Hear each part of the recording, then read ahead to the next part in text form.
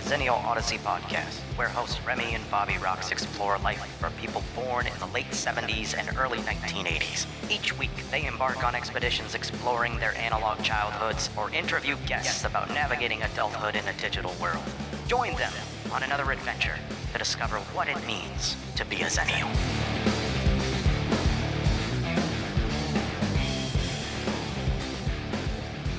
All right, welcome back again, everybody. Hey, Rem, how's it going? I'm doing all right. How you doing, buddy? I'm all right. So Well, I'm sweaty. I got to warn the people.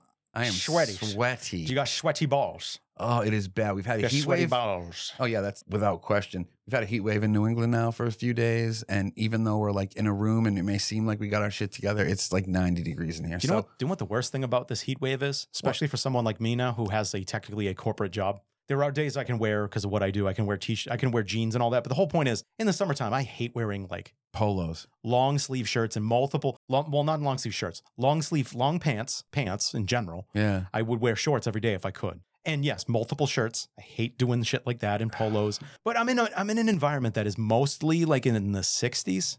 But then once you walk outside and you just get hit with that, you're like, I want to fucking die. So if I look too shiny, fuck you. Yeah, well, hey, whatever. I'd say we'll adjust it out in post, but no, There's no way to fucking do that. Yeah. All right. So Rem, let's give a little backstory to this episode. Yes. And the backstory to this episode is about 3 weeks ago, one of our listeners, his real name is Dave Nielsen. He's someone I know from my real life, someone I grew up with. He is a former Marine. He, I don't know if he still does it because he does a lot of stuff with video games. Like he does stuff on Twitch. Yeah. And he makes a living. I'd love to have him on to talk about that. That's cool. But when he got out, and he took advantage of the loans that you can get for being in the military. And one of the things he did was he started to go to school. And around the same time he started to go to school, he did bombing stuff when he was in the military. Wow. So he worked with a canine that was cool. trained on sniffing bombs. And when that canine was decommissioned, because yes, they make it very impersonal and they decommission. They don't retire. They decommission an animal. Oh. And they asked him if he wanted his animal, because you don't know what happens if he says no. They put him down. They kill it. So to him, it's a brother. To him, it's not an animal. It's a brother. It's somebody who protected him. Yeah. Somebody who saved him. He looks at them the same way he looks at another military prisoner. Of course. Somebody who had his six. It's someone who is family to him. So he brought him in.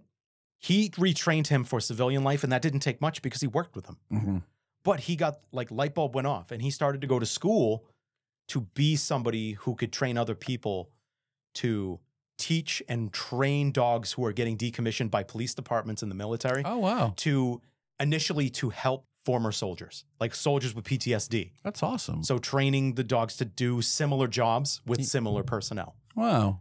Isn't that kind of cool? What a way to pay it forward. So Davey loves the show, and every now and then he'll hit me up on the socials. And so 3 weeks ago, he sent me a screenshot, I believe through Facebook Messenger, and the screenshot was of several books by the author Chuck Klosterman. Is it Klosterman or Klosterman? Kloster, I believe. Klosterman, yeah. okay. Because I was going to come on here and just say both because I wasn't Well, maybe sure. we're wrong, but let's just go with it. Okay. So the book, the first one that caught my eye was the 90's. And it's called The 90's, a book. And you had read, and one of the other books, and you had read that book. Mm-hmm. And what was the name of that book? Sex, Drugs, and Cocoa Puffs? Yes. That is the name of it. And I think that I became familiar with him. I forgot to mention this through Spin, actually. Yeah, because he did write for magazine. Spin. So if anyone who doesn't know, little backstory on Chuck Klosterman. Chuck Klosterman is a prolific writer. It's fair to say he's prolific. Oh, dude. He is prolific. He was born in 1972. I'm with I believe you. he's 51 years old. He was born in 1972. So he is a Gen Xer through and through. He has written 12 books. I've learned this. He's written 12 books. His focus is pop culture. But he's also written, as you said, we've said, Spin, Esquire, The New Yorker. He wrote for ESPN. He also wrote with Bill Simmons for Grantland. And by the way, Bill Simmons is somebody who focuses on sports but ties in pop culture references. He is a direct descendant as a journalist of Peter Gammons. Oh, wow. Have you ever heard of Peter Gammons? I don't think I have. Okay, Peter Gammons is from Massachusetts. He wrote for the Boston Globe. He's a sports writer. He covered the Red Sox, and he was great. He could be talking about the Red Sox and tie in like the song Tommy. Oh, that's cool. Or a Pinball Wizard. He could tie in things like that to his writing. It was brilliant. Yeah. So someone like Bill Simmons is the direct descendant. And I think Chuck Klosterman is very similar in styles. Okay. Tying in things of pop culture reference to what he's saying. Yeah. So that's something that tied me in. He recommended this book, very similar to the one Jared Burrell recommended to us about Gen Y. By the way, condolences to the Burrell family because his mother recently passed away. Oh, I'm so sorry to hear that. Did see that on the socials. But Mr. Nielsen gave me this book, and literally my wife and I went out to the nearest Barnes & Noble that does exist. They still do exist. Mm-hmm. And I found this book, the 90s, and I read it in 8 days. So it's a pretty hefty book, too. Yeah, it's 337 pages, but it's a deep 337 pages. Yeah. And it goes everywhere with pop culture. So you may ask yourself if we're going to segment this episode. Like, I would never segment this, just way too much in pop culture. Yeah, let's go with it. Like, he literally he goes on these rabbit holes of the O.J. Simpson trial and just everything that went on behind that. One thing that references, like, that was like the first time we wanted to be part of the news. We wanted our 15 minutes. He pointed out, like, the Ford Bronco and how people are on the overpass holding signs. Yeah, to be supporting seen. him. Yeah, to be seen. Essentially, yeah, supporting whatever, but the point is to be seen. Yeah. Point is to be seen. Look at me culture. Yeah. He talks about a lot of different things about pop culture. He talks about the importance of The Matrix as a movie. He talks about the importance of grunge. He talks about the importance of the 1970s. And there's so many things I could itemize. He says the epitome of our love for the 70s and the 90s is that 70s show. Yeah. It's just you could just make a show called it That 70s Show and people would watch. And it takes place in Wisconsin, like every other, Happy Days in the 50s took place in Wisconsin. Laverne and Shirley in the 1950s, Wisconsin. A show from the 70s took place in Wisconsin. Yeah. Let's put a fucking show in the 1970s In Wisconsin. Hey, they nailed it too. Like, Chuck Klosterman did a great job of that. One thing, I want to put this disclaimer out here. Unlike the book about Gen Y, and I'm not knocking those authors, they wrote an academic book. And I appreciate that because I like reading academic. But Klosterman books. is more Klosterman's all conversationalist, pop culturist. And this is where, again, I'm not knocking you guys. This is my takeaway from how you wrote it academically. Academic work, whether it's a book, whether it's actually getting educated, it falls into two major categories. You are either being indoctrinated or you're being taught to be a critical thinker. Oh. And that doesn't mean it has to happen that way, but that tends to be, in my opinion, that's my takeaway from when I was getting my education. Yeah. I was either just being indoctrinated in things I was learning, or there was plenty of opportunity where critical thinking, yeah, okay, great, you can read a fucking book and remember it. But how do you apply that practically? Yeah. Like, so that's where I was kind of getting at with when I was reading Klosterman in my mind. And so that is something I appreciate. That's why it's very hard for me to just kind of focus on these like couple topics. Yeah. So I can understand that. So what I'm going to do, because Remy, I've told Remy about the book. Yeah, we've Remy, talked extensively, but like I said, guys, I've been off the grid. I've been hidden. So Yeah.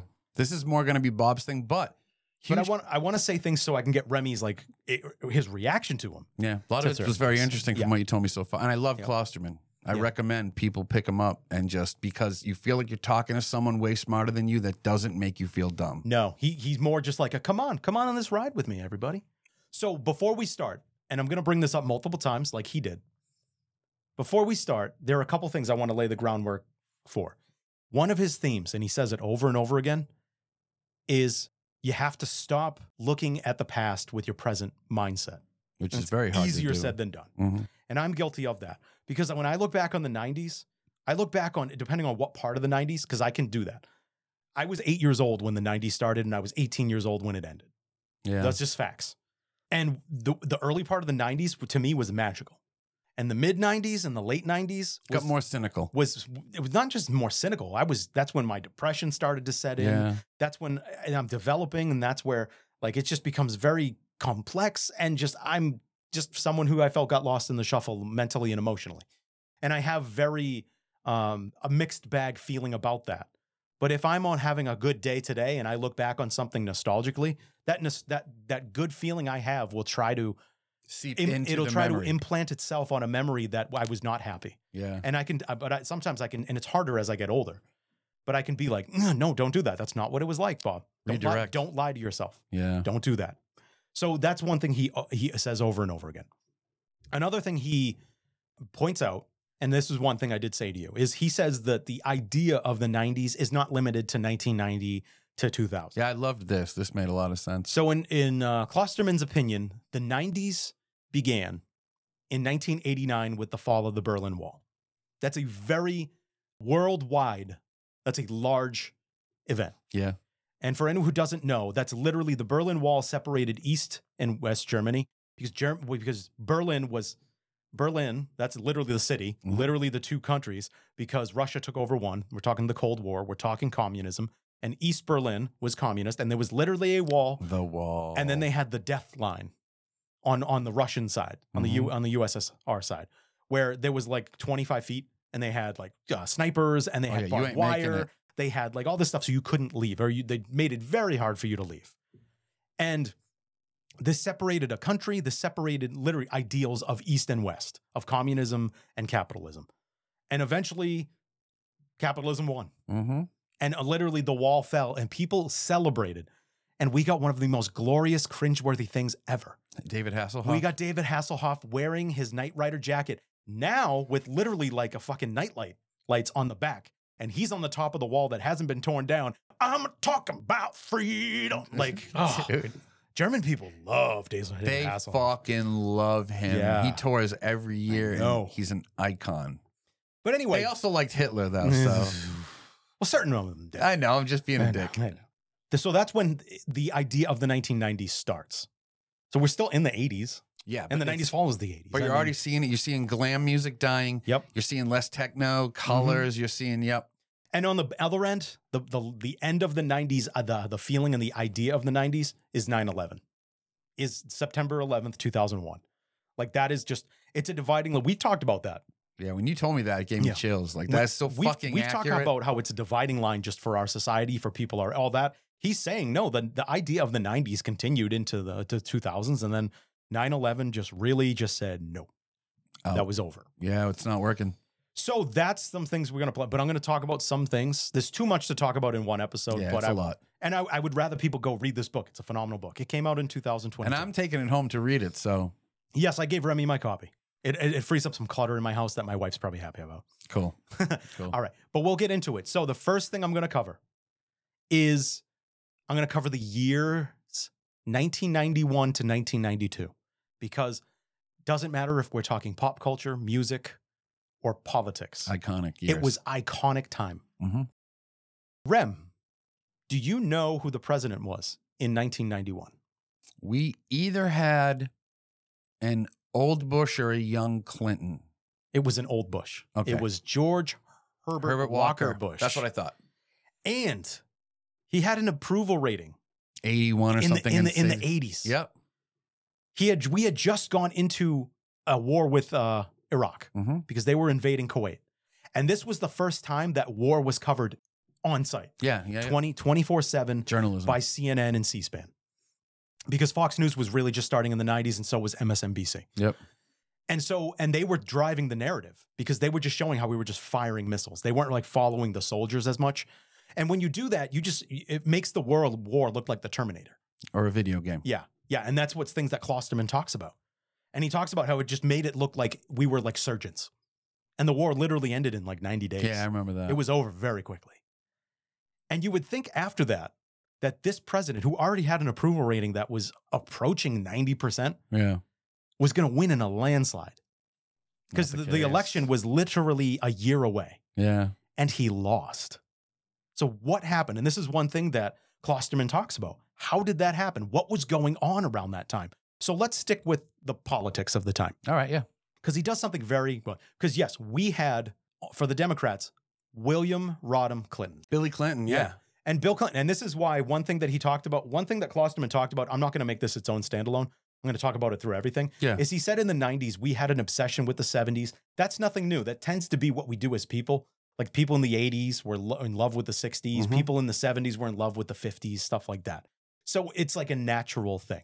And even right now, think about it. We just saw Batman with Michael Keaton. So That's right 90s, now, the yeah. 90s and early 2000s are there. But this is an area where I will slightly disagree with Klosterman's assessment. Yeah. Because do you remember, I remember, as a 10-year-old child, I remember what people were saying about Clinton. Do you remember what president they were comparing him to? They were comparing him to Kennedy. Exactly. And Kennedy was 1960 to 1963 until his assassination. Charismatic, handsome, well-spoken. To the point, do you remember, I remember this burned in my brain. On election day, do you remember Bill Clinton, he voted in D.C., and then he went to Arlington National Cemetery, and he visited Kennedy's grave. Because he knew. And did the whole hand by the eternal flame. Photo. Yep. Yep. Like, come on. He's aligning himself with Kennedy. He was positioned by boomers as the modern day Kennedy. And he cheated like Kennedy. He did. I think he cheated more than Kennedy. Probably. He just lived in a time where he got caught. Well, he cheated worse than Kennedy because at least Kennedy cheated with Marilyn Monroe. Now, Klosterman points out because something happened that really hurt, and it was one of the first times ever that somebody really on this level did it, is that we had a third-party candidate come in. And do you remember that third-party candidate? Ross Perot? Yes. I'm Ross Perot. I'm here, I'm little, and I'm mad. So one thing Klosterman does is he shows how Ross Perot really gives you, if you think about it, he gives the foundation for how Trump ran. Okay. Because he's a billionaire. Bravado. He's bravado. He's an outsider. Mm-hmm. But that's where the comparisons end. No, but I immediately... That is where the comparisons end. Because ideologically, they are fundamentally different people. But he was attacking Bush. He was not attacking Clinton. And so all Clinton had to do was sit back. Like, one thing he points out is Clinton never had to get aggressive, never had to go on the attack. Yeah. Because he had Ross Perot to do that. Ross Perot got 19 million votes. Comparatively to what's the number of winning? So remember, it's the Electoral College. He didn't win any electoral votes. Yeah. But he essentially got 10% of all votes that people have voted. I mean, not bad for a little firecracker. And after reading everything I did, I probably would have voted for him. Really? Because of what he stood for. He stood for things like, yeah, we all would love to pay less taxes, but let's stop just increasing taxes to give money to all this stuff. Why don't we start investing in ourselves, in our country? Yeah.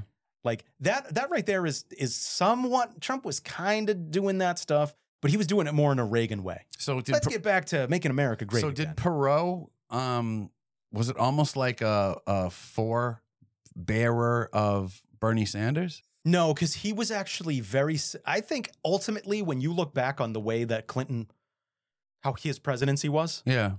I think Ross Perot was similarly aligned to him. Oh, interesting. Like what I mean by that is Bill Clinton became basically a center-left president. Yeah, that makes sense. Like he moved away from the Democrat side and he moved towards, but he didn't go become Republican. He just moved to the center. Mm-hmm. And that's how he got a lot of stuff done, especially in his first term. Ross Perot was more of a right center, as I keep hitting that, but that's my bad. But he's more of a right center guy. He's like libertarian. He's a libertarian. There you go. Did you know that I found this fantastic? Did you know that at one point, because he was funding this as him entirely, I know, I do remember that. That he left the election. He withdrew, and then he re-entered like 2 months before the election. Was it because of funding?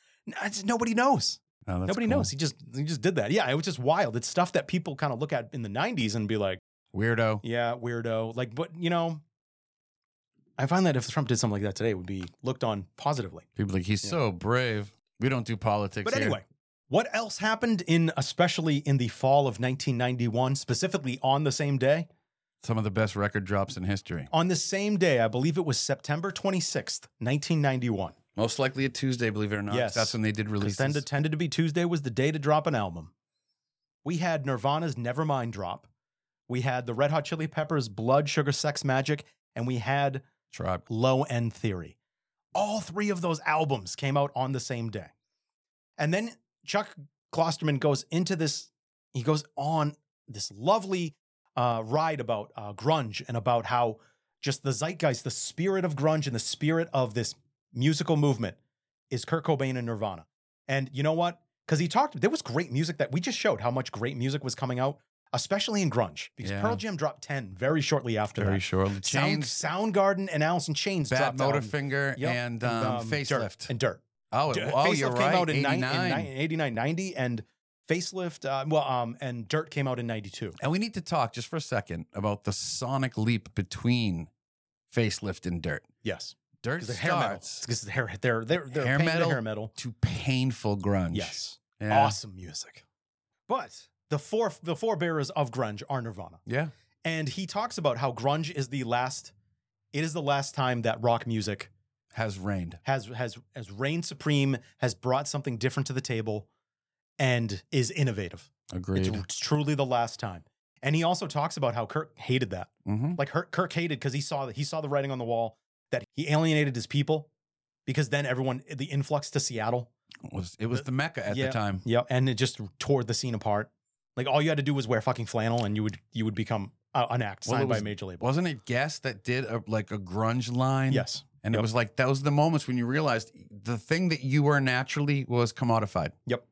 And he hated that. And, you know, he came from a tortured life. He did not have the greatest of lives. No, it's No, bad. he didn't.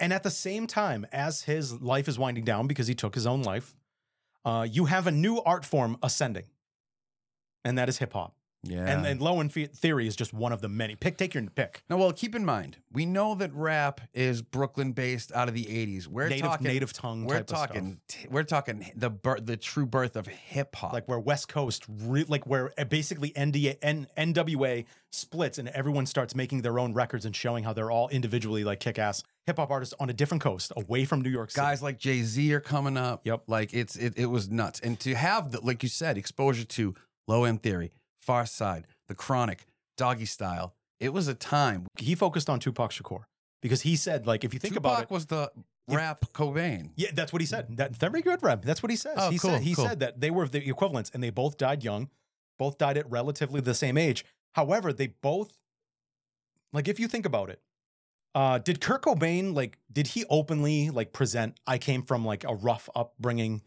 all this, or was it just more, I'm presenting my feelings on where I'm at right now? The latter. Yep. Now, what did Tupac present? I had truth. I had a hard life. I have a hard life for all these reasons. But one thing Chuck brings up, did Tupac really have that hard of an upbringing? Okay, I don't want to say no because I don't want to be canceled, but no, he was at a private school. I was going to say, is it as rough as he presented it? No. Then that's what Chuck is saying. Was he born in a jail cell to a Black Panther? Yes, he was. Yes. Yes, he was. Okay. Yep. Afeni Shakur, very strong woman. But then she was like, I'm going to give him the life I didn't have. Yes. So if you can find pictures of Tupac in high school, he's not your Tupac. No. He's in a business suit with a tie. His into the industry was as a backup dancer for the Digital Underground. Digital Underground with Humpty Hump. Yeah. And again, yeah, because I agree with you. Like, I'm not saying that there's no hardships. Of course he had hardships. But if you even see interviews that Tupac did, where he said he had to go seek it out. Yeah. He had to go seek it. He sought it out. I'll give him credit for that. He sought it out. And he gave a voice to that life, though. And he did. And it ultimately cost him his life. Everything. It cost him everything. And ultimately cost him his life. But, like, what Klosterman says is, neither one of them painted the picture of who they really were. Agreed. At their heart of hearts. And then he also says, and this is where I'm going to bring it back away from the cancel end, is that, and the shame of it is they were very similar people who were very complex people who were paradoxes, but we give more focus to the white artist than the black artist. It's true because yes, in the 90s, you know what? That's heavy though. We got to sit with that for a moment. But do you know what our boomer parents were saying about Tupac's death in the 90s? He deserved it. Yeah, he got what he deserved. You live that life, you know. You play. He was a thug. You play with fire, you get burned. I think the real theory with Pac, at least for me, and I've talked to other people about this regarding. He doesn't dive into it, but he touches on it. He touches on it. But I feel like I think a lot of people who've talked about it and people who maybe have more insight into that lifestyle, there are people who think Pac was killed because he had more reach to black youth than any politician, than any person. He was essentially becoming in a position of power. And white people or whatever were like, no, this can't happen. He's dangerous. Chuck doesn't go to like the conspiracy, like he talks about it, but he kind of talks about it in a sense of, we can't really prove it though. Yeah. So it's just hearsay. It's hearsay. And sometimes he says hearsay. And I think that, you know, once you talked about these two, Cobain and Tupac, those motherfuckers probably would have had the best conversation had they met each other. They did. They have, yeah. Very, very, like only once, but very briefly. That makes me happy. And there is a picture. He didn't talk about it, but he talked about it in the book. But there is a picture. I gotta look that up. I believe it's a picture. Yeah. But yeah, so this was literally 91 and 92, like because Tupac's first album dropped in 92. Yeah. All Eyes on Me? No, that was his last album when he was alive. Okay. I think it was it Tupacalypse Now or was it the one before that? I'm not gonna even try. Yeah, I already fucked up. No, it's okay. But so we have all this thing because people of that age are the early to middle people of Gen X. Oh wow. Like Chuck. Chuck even said he was in college. He was a teenager or he was in his 20s. Yeah. And all of these people are people who can vote. And all these are people with a voice. And where's MTV? Rock the vote. Mm-hmm. Choose or lose. You remember that slogan? Well, that's why Clinton won. And that's another reason why. Because it's aligning. This is your president, Gen X. He went on Arsenio and played saxophone. And like he The knew most cringeworthy thing, but you know what? He killed it. and he'd have pictures taken eating at McDonald's and shit. And people were like, oh, I get this motherfucker. Yep. Oh, he's an everyday asshole like me. And he smoked weed but didn't inhale. Sure, Billy. That That was a great one. I did not inhale. I kept it in my cheeks. Just like I did not have Sex with that woman. Yeah, accountability was an issue for that man. So he talks about the idea of grunge, and he really aligns it to things around that time of Gen X.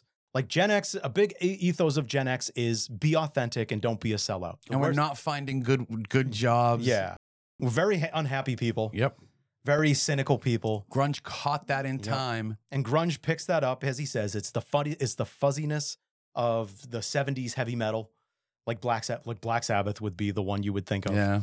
And on top of that, it's dingy music that matches the geographic area that it comes from. Gross. Yep, Seattle. And if you're born in Aberdeen, where Kurt was, you either work in logging or you learn how to play instruments and hope your band blows up. Yep. That's why so many people from Seattle, there's nothing to do out there. And if you don't cut down trees, you better at least know how to play a couple chords.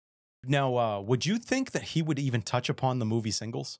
I would hope. He didn't. Yeah, I would hope that. And the reason he didn't is he did touch upon it by saying, yeah, everyone just moved to Seattle and put on flannel so they could get on a major label. And then everyone moved there. And then we made a movie about it. And some of the artists took a part in it. And he says that they asked Kurt, and Kurt said, fuck you. I believe it. Yep. Whereas he also talked about how Kurt would openly talk shit about Eddie Vedder. Oh yeah, they had weird but they ended up being pretty cordial. But the shit that Kurt would talk about Eddie would be like, well, yeah. He would just be like, I am. Yeah, I'm not as good as them. Yeah. We're not a punk band. Yeah. All this shit he's saying. You guys are just trying to sell records. He's like, well, yeah. And then but ultimately, I heard that. And I heard that Kurt was like, later in his life, he was like, I was too hard on that dude. Yeah. Yeah. And then they reconciled. But because I bring that up because Eddie Vedder was in the movie Singles. Yeah, he was. So was Chris Cornell. Chris Cornell, Lane Staley. Yeah, Lane Staley was in that. They fully embraced that. But Matthew Sweet might have been in it. Yeah. But Kurt was someone who was like, nah. I won't do it. Kurt was like, I am not about that. And he tried to hold on to that. And he hints that probably played a pretty significant role in him taking his own life. Yeah. Like I can no longer live this. Now I've basically napalmed my own life. And I've become the enemy. Yes. I've become what I made fun of. Yep. And the only way I can end it is by ending it. Yep. And I thought that was very powerful and very true. And it also shows the difference between him and Tupac. Like, 'cause Tupac was murdered. Yep. Kurt murdered himself, for lack of a way of putting it. Well, if Courtney, but that's another discussion. Yes, the early 90s, again, this is the time when Gen X is coming to adulthood and shining. And he talks about things like also Seinfeld. Yeah. Seinfeld, he says Seinfeld is the show you think would be the show that is the representation of Gen X. But he says, do you know the show that ends up being the representation? Friends. Yes, Friends. And I mean, I'm not a friend, not like some people.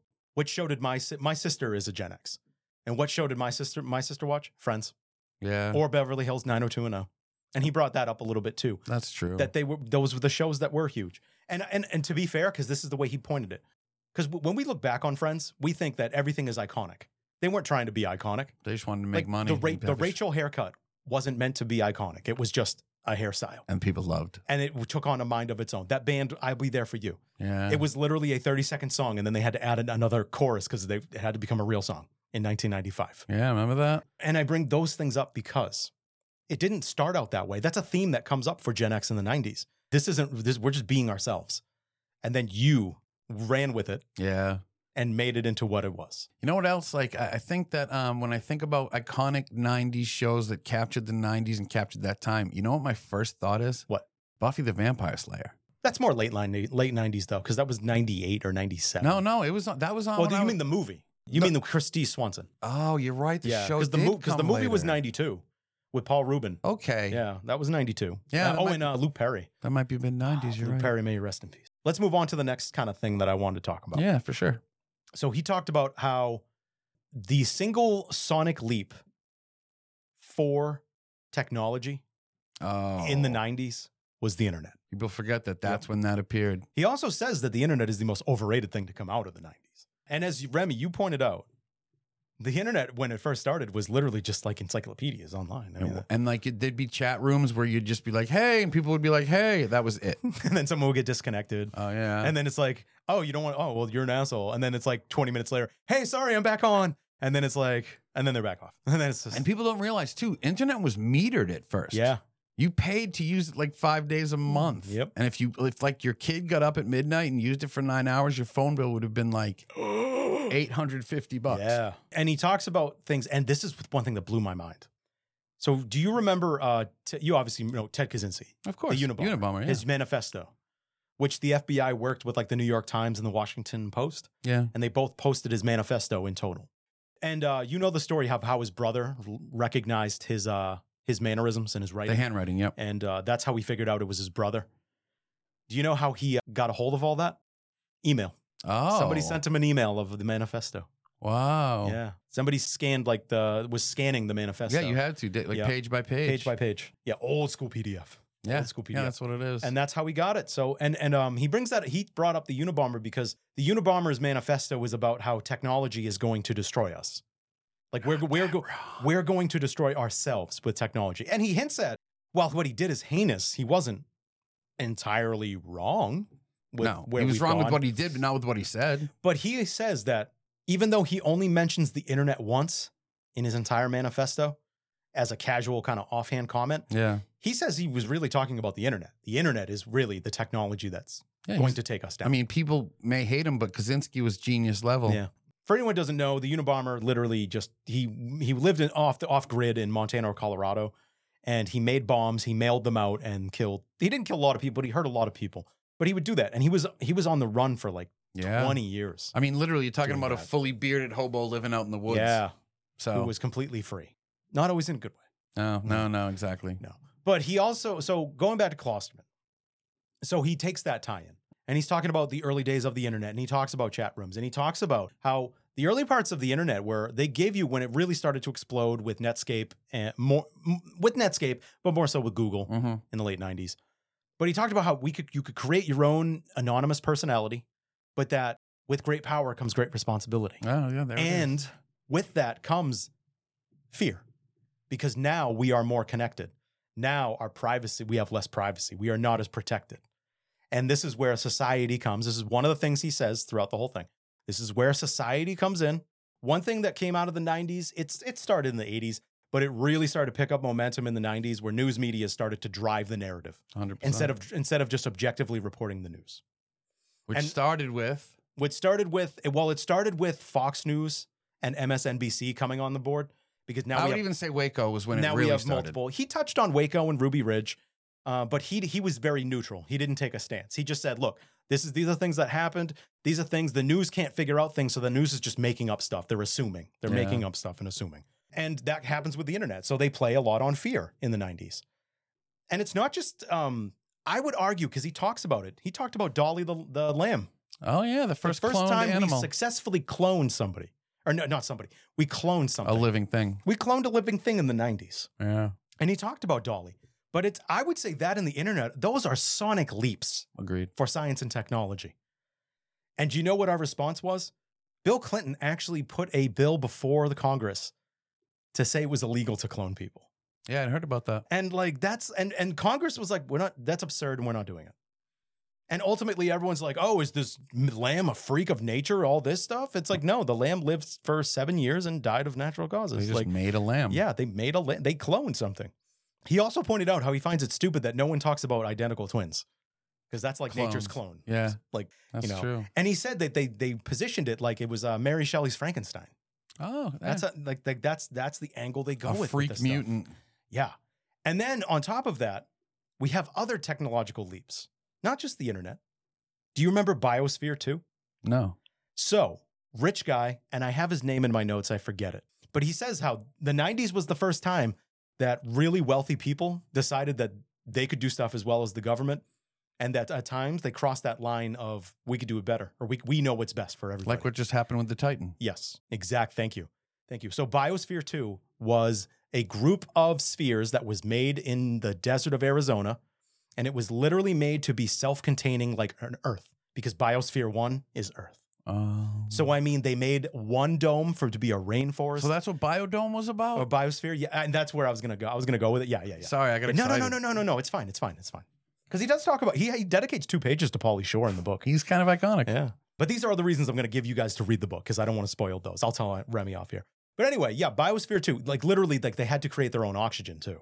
So how long did it last? It was supposed to last 2 years, and it lasted about 2 years. But at one point, they had to start pumping oxygen in. Oh, wow.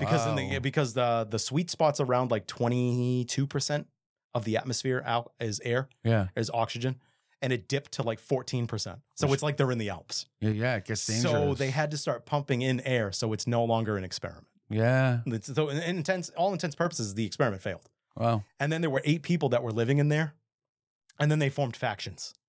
Oh my And they God. didn't like, it wasn't anarchy. They were just more like, we're hanging out with these people, you're hanging out with Democrats, Republicans. Yeah. So I would say on that hand, it's kind of a success. It worked. Because that's what happens in reality. Yeah. It's just the way you meant it didn't work out. And the cool thing about that is Columbia University took it over and ran it for 8 years. No kidding. And they ran it as like a museum, but they ran it to do experiments in the different environments. Oh, that's cool. Related to global warming and stuff like that. Yeah. So I would say its legacy is that, because it went from like 1993 through 1994. Well, and then, at least- Coinky Dink, 1995, Biodome comes out. Yeah, I'm saying. Yeah. But at least it wasn't like the Titan. People weren't risking their lives in that, which is good. No. And they tried to do it again in 1994. And Steve Bannon was the one who was like driving it. Steve Bannon, who helped Trump. Yeah. Was part of Trump's team. And that thing literally lasted 10 days. And then they all just walked out. Wow. Then we don't really talk about that. But he mentions that in the book. But let's tie it into Pauly Shore, because in 1995, someone just handed Pauly Shore and one of the Steve Baldwin or Billy Baldwin? Yeah. Steve Baldwin, the weakest. Yeah. That's the Family Guy says. Yeah. They just hand them this and say, here's Biodome. Yeah. Go do stupid shit. Go be yourselves. Yeah, pretty much. And so, Rem, I want to pose this question to you. What was more successful, Biodome or Biosphere? Biodome. Oh, I would agree.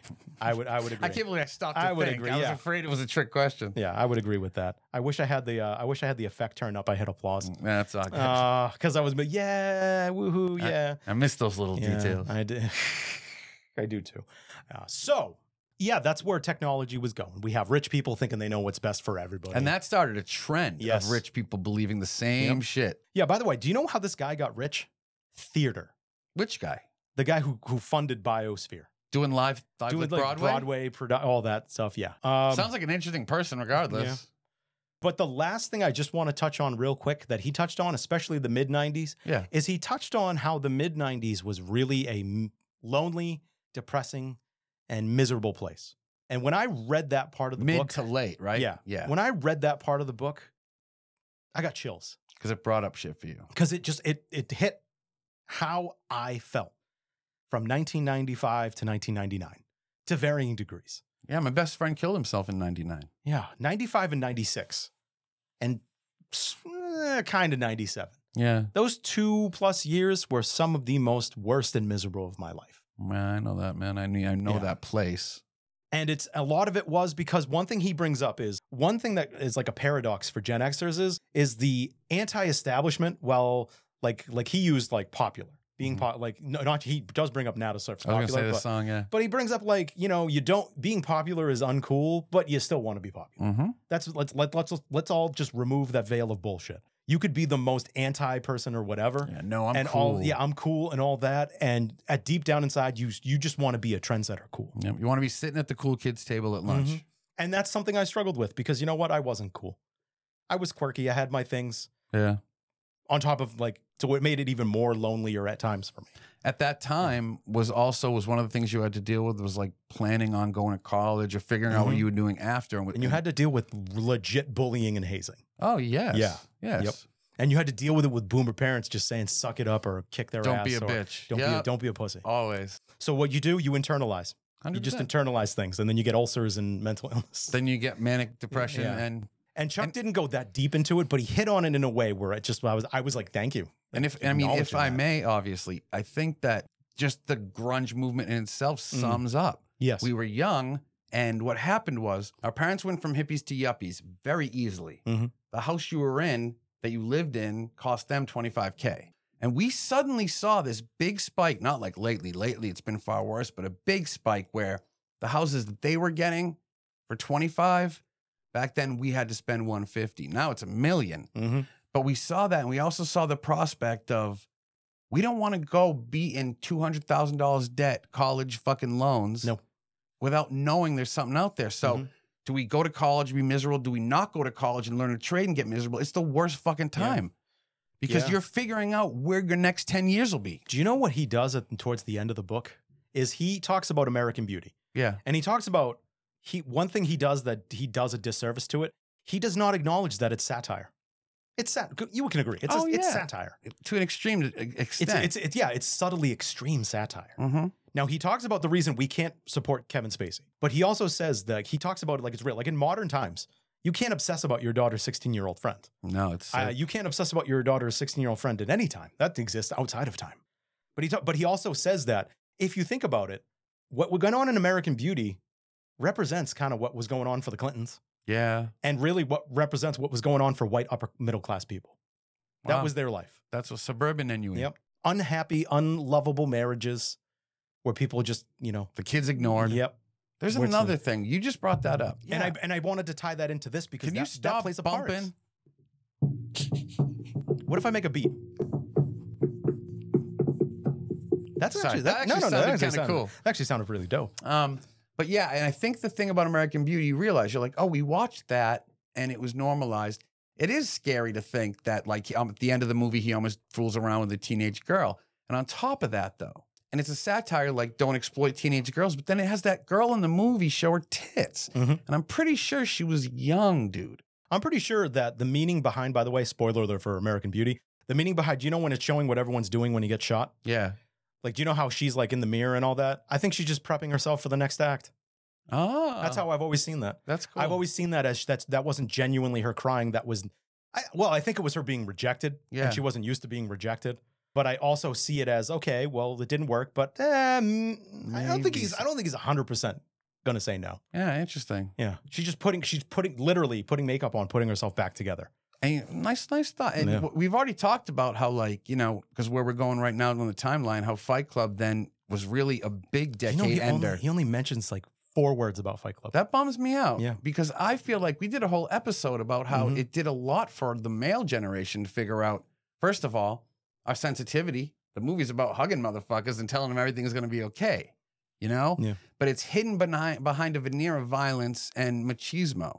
So It's hidden again, behind reality. but sadly. again, you have a satire that's wickedly misunderstood. I want to give him credit and just say, because I think for the era of Gen X that he is, Yeah. that it doesn't resonate the way it does for us. That's fair. Yes, that's where I want to be fair to him, because he talks about other things like he did talk about, and you can read about those, and if you've read those books and seen those movies, Yeah. he talks about those resonating with people his age, Okay.